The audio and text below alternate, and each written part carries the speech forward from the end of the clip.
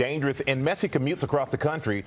Gio Benitez is out on the roads north of New York City. And Gio, you got stuck in traffic for hours last night. But how are the conditions this morning?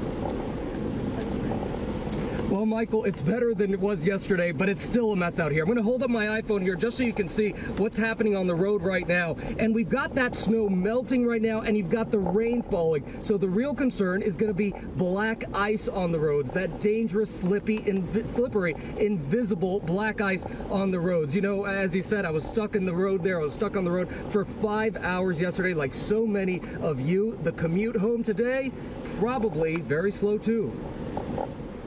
The weather bringing rush hour traffic to a standstill in and around New York City. At Manhattan's Port Authority bus terminal, armed guards stood on the escalators trying to prevent a stampede. Thousands were gathered there tightly packed, waiting for their ride home. In North Bergen, New Jersey, buses got stuck in the snow, people getting out of their cars to do the only thing they could do, push the buses out. Then there's the George Washington Bridge in and out of Manhattan. An accident there causing parts of the bridge to shut down during the evening commute. Some people were even seen walking across it. My team and I were stuck in that mess.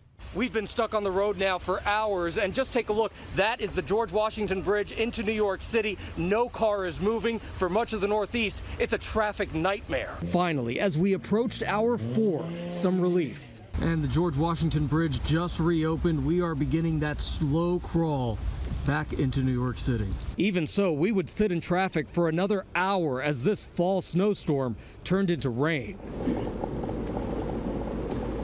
All right, and so when you're looking at this, you're asking, were cities prepared for all of this snow? It turns out we're hearing that some of these buses, these city buses, didn't have the chains around the tires to get through the snow. But again, this is something you'd expect, George, in December, in January, not mid-November. It came a little early for everyone. Okay, Gio, thanks very much.